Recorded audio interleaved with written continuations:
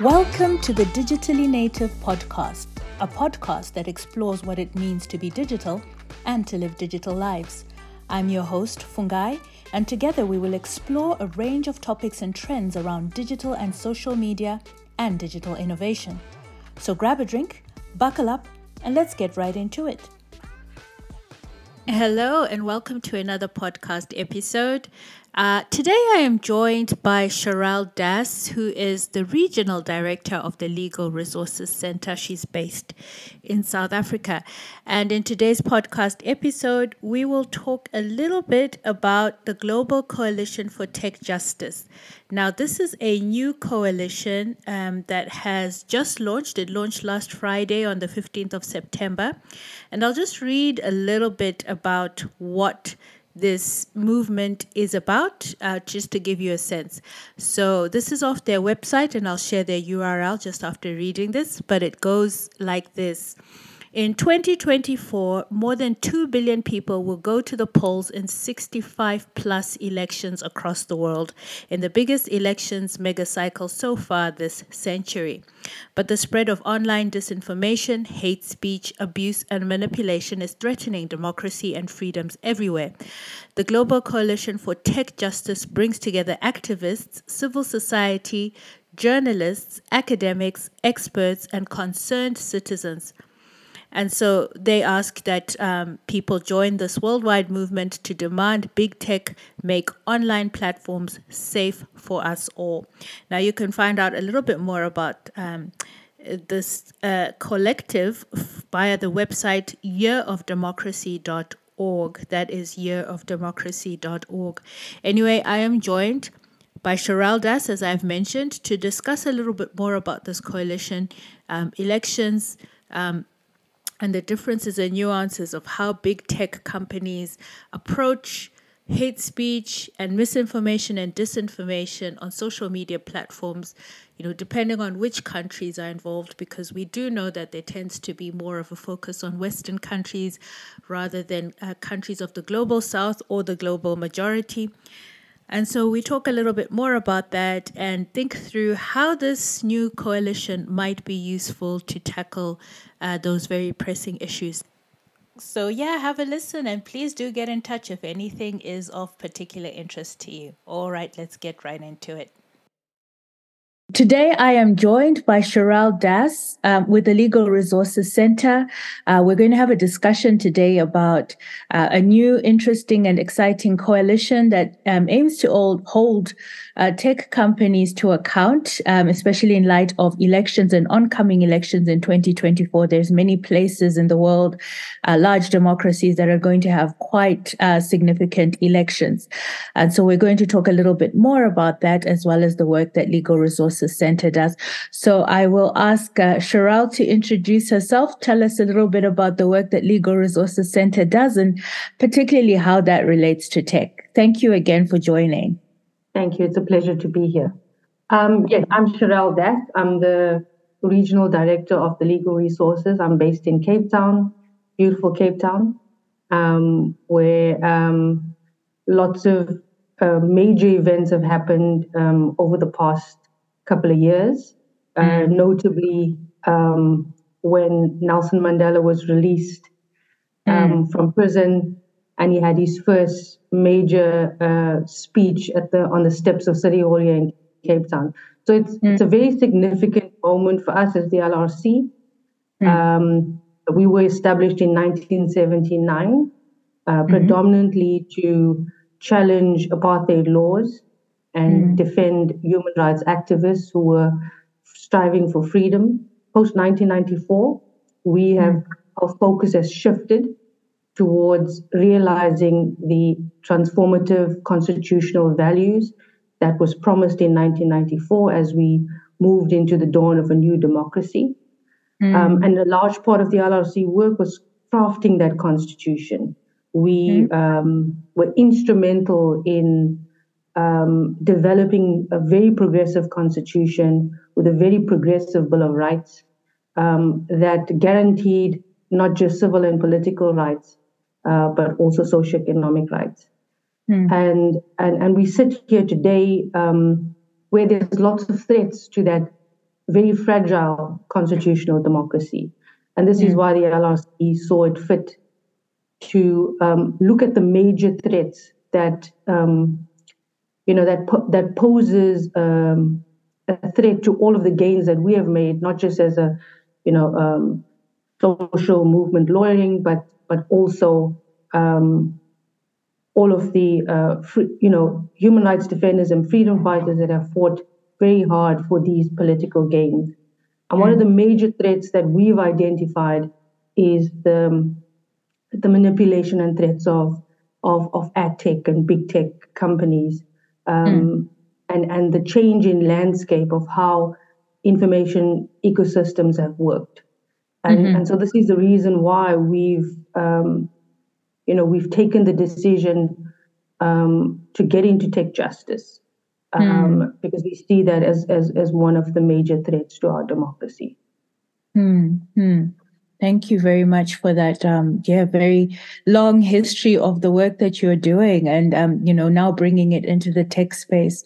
And what does tech justice mean for someone who might not know what that refers to? I think it encompasses a lot of things, and we're very wise to use the word tech justice, because we don't want to center it around, for example, big tech, but it's really around how technology has influenced the human rights discourse and how it's undermined certain human rights standards that that people globally have fought for.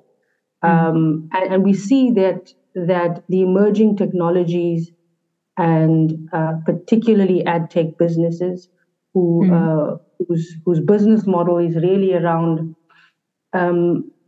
harvesting people's data, infringing upon people's privacy rights, giving a platform that spreads hate and disinformation.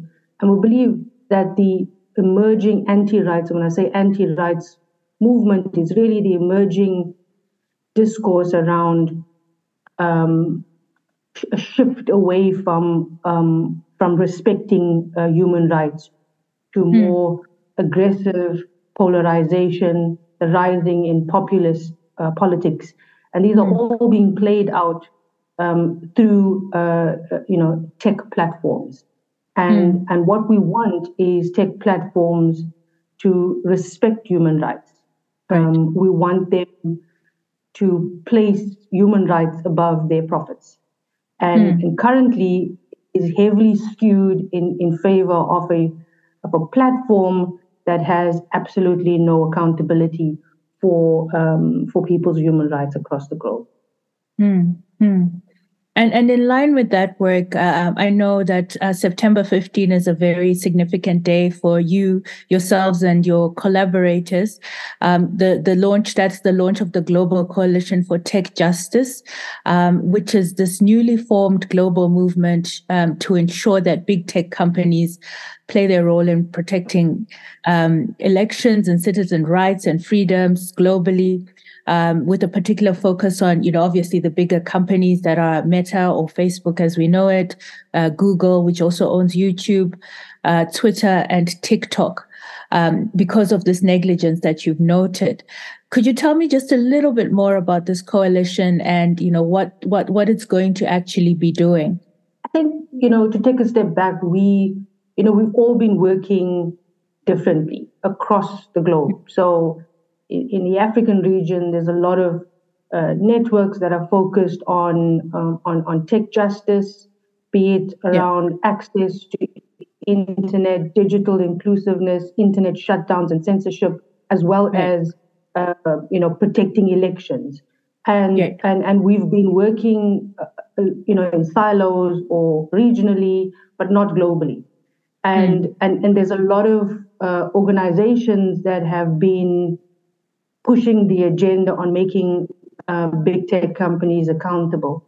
And we got together and said that there's a need to come together in solidarity, because there's power in a single voice, and especially leveraging the voices of the global north who have been successful in in holding big tech accountable, we felt that it was good for us to come together in solidarity, because we essentially seeking the same things, that we Right. want to make the platforms safer for users, and we want to be able to ensure that big tech companies equitably resource safeguarding mechanisms across the globe, rather than only focus on jurisdictions where they are headquartered, or Right. have a stronger, political pressure upon them to change their business model and to be more incorporate more human rights standards within their business model. And so this is Mm-hmm. why we got together. We are over 140 organizations that have committed to the work around tech justice. And one of the first campaigns that we are launching on Friday is the 2024 Year of Democracy campaign. Mm-hmm. And we saw that as a very a very strong entry point into the work that the coalition is going to do in years to come. And we saw Mm-hmm. that because over 65 countries are holding elections next year, including South Wow. Africa, the Yeah. United States, and the UK. And we felt Mm-hmm. that it was a significant event that could put pressure on big tech companies to ensure that countries, particularly in the global south or the global majority, are Mm-hmm. taken as seriously as they take elections in the United States, for example. Mm-hmm. And this is where the coalition was born. And this campaign is really our first campaign where we are asking big tech companies to ensure the integrity of this global election cycle in 2024. Right, right.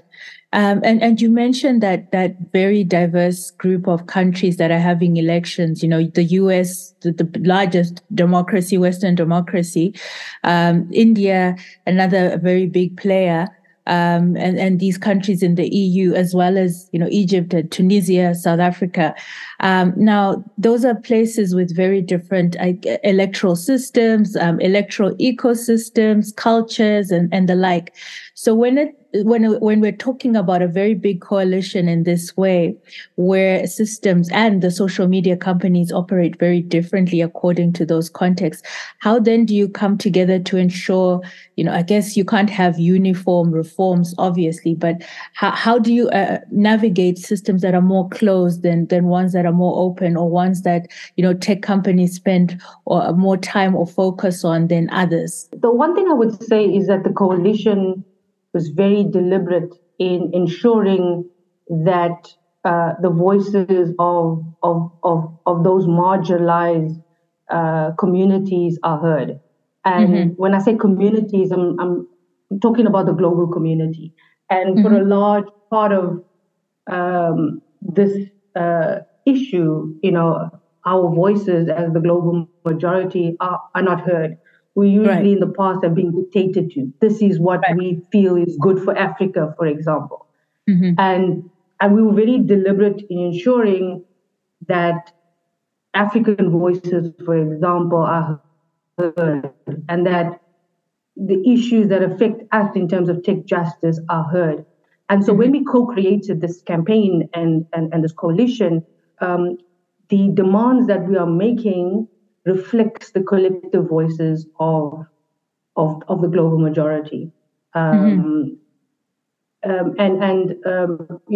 So we feel represented, and we feel Mm-hmm. that the ask that we are, or the demands reflects what we want. For example, a lot of our work will be centered around ensuring that there's equitable provision of resourcing or safeguarding resources leading up to the 2024 elections. So Mm-hmm. we're asking big tech to develop equitable action plans that incorporates human rights standards and electoral standards in every country. So country-specific action plans that will Mm. consider the cultural, the socio-political, and the the political scorecard, let's say, of each particular country. So in South Africa, we want to ensure that they understand the nuances within our democracy. The fact that we have 12 official languages, and that the predominant languages are, these languages, and we must ensure that you have enough content moderators that can moderate in those 4 particular languages. We want to ensure that whatever recommender systems you're using, or whatever full AI filters you are using around content moderation, is programmed to ensure that within the South African context, you are able to moderate in those official languages. We want to ensure that so in South Africa, for example, we don't have we don't have an issue around internet shutdowns or censorship. It might be very minimal as compared to countries, other countries like Zimbabwe, for example, or Kenya, or Ethiopia, where governments have actively shut down internets during crucial periods like elections or before. And we also want to ensure that that in countries where the electoral systems are weaker, that these action plans or these human rights assessments are considering the fact that the electoral system is weak, and so they need to ensure that election disinformation, for example, is taken down. Incitement to violence is taken down rapidly because of the urgency or the real life harm that could cause because of the particular economic or socio-political context in that particular country. Right. So, I mean, obviously, we've seen, you're one of the collaborators you've worked with, Global Witness, which has done these different tests, and we'll talk about one of the, cases that you collaborated with in the South African context. We've seen them collaborate with different partners to try to see if these big tech companies would take down content that was intentionally created as, to test if insightful, and I mean insightful as an incitement to violence, if content of that nature would pass through the content moderation gate and get published. And, a lot of the times it proves that it does get published. Now, this has happened in Kenya last year, which, Kenya is one of the countries which we'd like to believe is on the radar of, at least on the African continent, one of the countries that people actually pay attention to because of the history of, electoral violence, 2007. And yet, this content that was both in English and Swahili still went through, these social media companies' content moderation. So, when we look at these countries and we say we would want to have that uniform approach, and I'm trying to imagine if that would happen in the context of the US, where, I don't believe that if there was hateful content of that nature in 2024, or even 2022, when this election happened, that it would go through. How do we then, really put each other on an equal footing? Because I think there is obviously a bigger focus or attention paid to Western countries and their electoral processes versus countries of this global majority. Absolutely. I think there's two issues. The one that there's a very slanted focus on the United States, and content moderation is really done mostly, or the design or the way that big tech companies have looked at content moderation is heavily skewed in favor of the global North context or the Western context. And with our investigations with Global Witness, we have demonstrated how this inequity impacts countries in the global South. There's been extensive research done on this inequity dilemma, the fact that these big tech companies deliberately invest more in English moderation or English platform moderation, as and it also demonstrates that the AI filter is also not programmed within the context of other languages or non-speaking English countries. So we have identified this as a crucial problem that we want big tech to address. It's so at the one hand, it's really around investments in safeguarding mechanisms, right? On the other hand, it's also around input in regulation, in regulating ad tech companies or big tech companies. Currently, we as people in the global south have little input in the design and the development of regulations of tech companies. And that also means that that there's high investment in the Western context as opposed to the global majority, and I think that this is deliberately so. It's because we don't have really a hook. We can't hold them before our parliaments because we just don't have that kind of political pressure to do so. We don't have the mechanisms to hold Mark Zuckerberg before our parliament to question why there's little investment in content moderation outside of the United States, for example. So we saw that as a problem, as a challenge, and this is why this is one of the asks, is that we want equitable resource provisioning to ensure that the platforms are safe, not just for US for people in the US or for English-speaking countries, but across the globe. And you mentioned something really interesting about, the jurisdiction of tech companies. It's almost like, they work globally, but then they don't work within the national frameworks. They're beholden to the laws of the countries that they're headquartered in. And so I'm very interested to know how then this coalition will work to actually hold them accountable in context-specific areas. We've seen as well, with content moderation, the issues with content moderators, particularly in Kenya. They're being underpaid, they're being overworked, but then they can't be held accountable to the labor laws of the country because, they're not actually contracted that way. So how then does this coalition work to hold companies, tech companies, accountable, given that our governments are also not very proactive in holding them accountable? Yeah.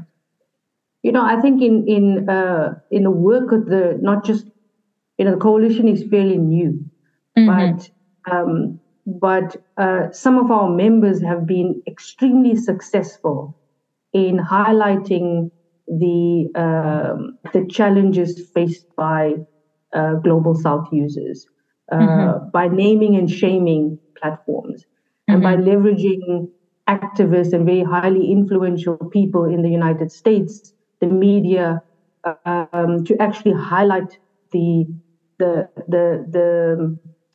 threats that are posed to global, and that has resulted in the platforms actually changing their business models and how they approach content moderation, for example. After Global Witness did an investigation around the call for genocide of people, of the Rohingya people in Myanmar, for example, but platforms did respond after the results of the investigation were released and did commit to employing more content moderators within the local context. Similar sort of results happened in Brazil around election disinformation. Once presented with the evidence of a failure to implement their own policies around disinformation and particularly protecting democratic processes. They did, promise to do better. It wasn't 100% better, but it was better. And so we feel that with enough pressure and with, everyday new organizations joining and supporting this campaign, we believe that there'll be enough pressure created on these platforms to actually develop action plans, which will include fully and equitably resourcing these plans to ensure that each country in which they have a presence is given the same sort of attention that the U.S. elections, for example, get or the U.K. elections. It's not we do believe that this, the collective solidarity of the coalition will not only create awareness of the impact of tech on democracy and human rights, but it will also,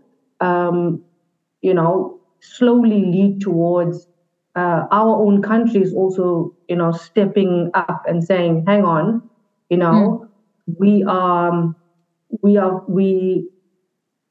allowing these platforms to make millions of dollars from our users, but we are protecting our users against them and against their business. So that's a strategy. We want to create awareness. We want to create political pressure on them, but we also want our governments to take notice that that there is a need for regulation. And I'm saying our governments, but I would, what the LRC would like to see happening is that the African Union then looks to place this on the agenda to ensure that, the continent is protected and there's mechanisms to hold these platforms accountable for human rights abuses or for infringements or violations that affect the continent. And what was interesting when you spoke about Kenya and the content moderation is an interesting case that was taken up by that is currently taken up by Foxglove around the content moderators and also around the number of people that were killed in Ethiopia, where there was online calls for violence during that time, and a lot of people lost their lives. Had a direct link with incitement to violence on online platforms. So what was interesting about that was, aside from it was a case that was accepted by the Kenyan courts in terms of jurisdiction, and it was interesting because they used the jurisdiction argument based on the fact that the content moderators were based in Kenya. So the content moderators for Africa were based in Kenya. And it was interesting for me because other than the courts, Kenyan courts, really accepting that they do have jurisdiction over these platforms, or Facebook, in particular Meta, we would not have any mechanism in Africa to hold them accountable. We would have to go to the US courts or to Ireland, where Meta is headquartered, and that's a challenge for Africans, and essentially global South users, because we don't have a court that has jurisdiction to hold them accountable for harms caused by their platforms. And so I think that the Kenyan court, it hasn't, of course, the case has not been finalized yet. But the fact that the Kenyan courts are prepared to hear the matter, I think, is a victory for Africans. And now, obviously, this coalition is, big organizations globally working in different areas, policy, legal, others are, implementers of campaigns themselves. How does someone get involved if they might not be part of, one of these organizations, but still want to somehow contribute? Do you have a focus as well for individuals or smaller organizations or groups or collectives that want to participate? The coalition is open to anyone that wants to join, be it individuals, organizations. We do have a code that again was co-created by the members of the coalition or the steering committee, and it's really a commitment to sign to be part of the coalition, to get behind our objectives, and to ensure representations across the platform. So it's not exclusive to particular groups of people, and the more support we can get, the more influence and power we can have to actually meet our objectives. So it's definitely not an exclusive club, and I think that the idea is to encourage more people to join the coalition, to to tell their stories, because it's not just around legal experts and policy experts, and it's journalists have been included or have joined the call to join the coalition. People that are actually directly impacted by online abuse and online infringements have joined to tell their stories, because this is not just about the demands we're making on the platforms, on big tech platforms, but it's also about us telling the story of how these harms impact people every day, that seemingly just travels under the radar, and people don't really understand how big a problem this is, and how this will affect you going forward. People question, how is it possible that in a country like the United States, that a group of people can storm the Capitol building? People question, like, how is this happening? Is this really happening? And it didn't happen overnight. It's just that we weren't aware of the power and the influence of social media and inciting people, and distorting the truth and spreading of fake news, and how this can actually lead to real life consequences. And people, I think people need to understand that it's not, if we don't guard against it, if we don't take steps now, it's actually going to get out of control. And I think that's the coalition wants to do, that is to encourage people to become aware of the harms, and we do this through encouraging people to tell their stories, and how this impacts human rights and democracy across the globe. Now, we've had topical elections in Nigeria and Zimbabwe this year. And, 2024, we have South Africa having elections. And you have already done some of this work testing, what incitement online looks like in the South African context. Could you tell me a little bit more about the investigation that you did recently with Global Witness on this topic?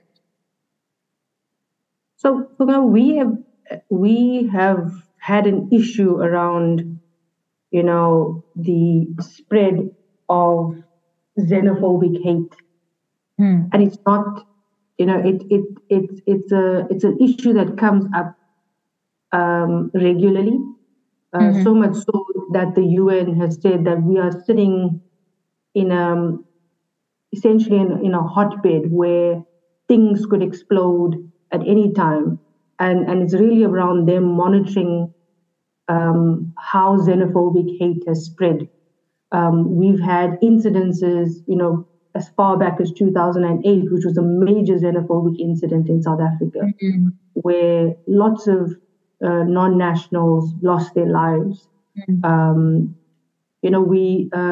And so we recognize that group of people are extremely vulnerable leading up to elections.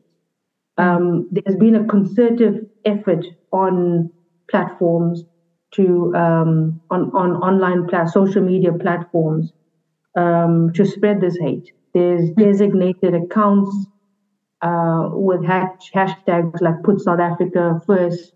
There's movements like Operation Dudula, whose sole purpose is to spread online hate targeting non-nationals and calling for violence. So we decided to conduct a test with Global Witness to test,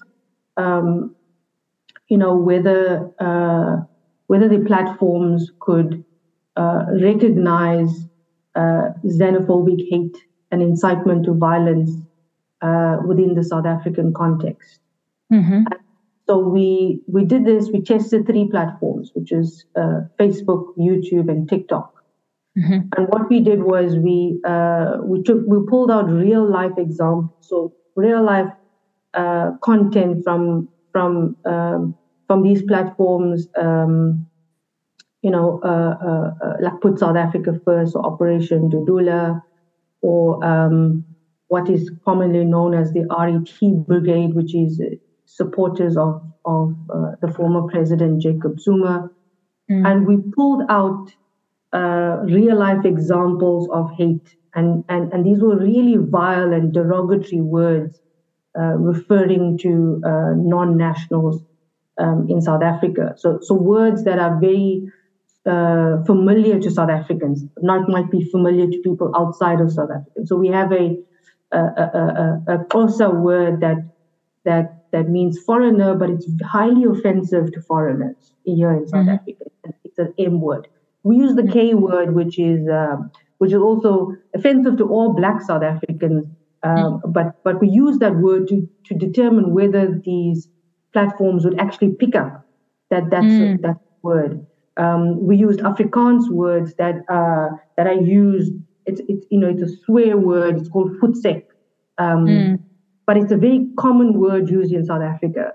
Now Facebook recognizes English speaking offensive words. So their content moderation policies specifically will flag words like the F word or the B word or whatever. They would be able to flag that because that is it's a very recognizable words in the US. But they wouldn't recognize, or we said let's test whether they recognize words like voetsek or so South African swear words. And so we then submitted, we took the content and we translated into 3 other languages. So we submitted in English, Afrikaans, Xhosa, and isiZulu. And so that's the 4 most spoken languages in South Africa. So the same content, calling for violence against non-nationals, referring to them as diseases, using derogatory words like the K word and the M word. And we submitted these to the platforms. In total, we submitted 118 ads to Facebook, YouTube, and TikTok. Facebook rejected 2 of the ads, and that and that was the ads calling for violence against non-nationals. But they rejected the ads in English and they rejected it in Afrikaans. But that very same ad was accepted in Xhosa and in isiZulu. So it was clear from this investigation that they did not, number one, they could not recognize hate speech outside the American context. And secondly, there's not enough content moderators. And thirdly, the AI models were not designed to recognize South African specific derogatory words or hate speech or incitements to violence.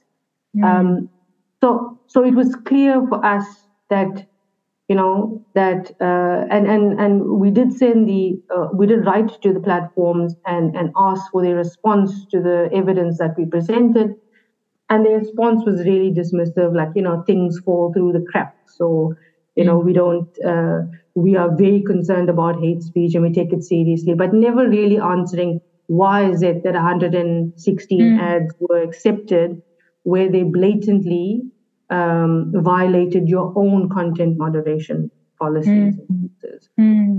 So that was just a snapshot of and I think it's a very good it's very good for us to use real life investigations in order to demonstrate the inequitable implementation of content moderation outside the US or Western context. And so I suppose this is where the coalition starts to become this powerful force, because I mean, if as a country you're trying to hold this, these companies to account, and they can be dismissive in the ways that you've mentioned, if you have this coalition of big actors globally who can also raise the sound or the alarm on the situation, then, I mean, if you have Western companies Western organizations who are also talking about it, I'm sure there's, just that more impetus for those companies to actually respond in equitable ways. I think, yes, absolutely. That is why we feel that this coalition is going in the right direction, and that the more people that we bring on board, the more influence we can have over the way that big tech addresses elections next year, addresses how they're going to prepare their platforms to make it safer for elections next year. So I think that's and this is why we're saying it's really around solidarity. It's about bringing people together. It's about bringing highly influential people so that we can actually have a foot in the door. Because as the LRC alone cannot do it. Yes, we've got the evidence. We can demonstrate that there's a huge gap between our the platform's readiness in South Africa with the platform's readiness in the US, and we would not. We would not be able to reach that the door of Meta, for example, without leveraging the partners that we have in this network, in this coalition. Thank you so much. This has been such a very generative conversation, and I think introducing people to ways that they can also express their own experiences of, I suppose, feelings of powerlessness, and coming together and finding our power in fighting back or speaking back to tech companies so that we can be heard. In conclusion, is there anything that you'd want people to know further, or anything else that you feel that we might not have discussed that's important for people to know? I think it's important for people to start realizing the potential for harm and of an unregulated or unaccountable social media platform or big tech platform. I think that you need to become particularly digitally literate to ensure that you know truths from lies, that you know what these companies are doing with your data, and that it's time for you to actually take back control, because I think a lot of people are losing control by just blindly trusting big tech platforms. And so it's around taking back control, and this is one step in the right direction around getting involved in the coalition for tech justice. It's about understanding what the dangers are, and it's about committing. It's about everybody committing in solidarity to ensure that you do have, the opportunities to engage globally with people on big tech platforms, but you shouldn't do it naively. That you shouldn't take it. You shouldn't accept the harms in favor of the privileges that you have. I think there's a balance that we have to reach around being able to access big tech, but at the same time making sure that it's a safe platform for every user across the globe. Thank you so much for this very insightful conversation. I really appreciate your time, and I wish you all the best with your continuing work and with the launch of the coalition. Thank you very much.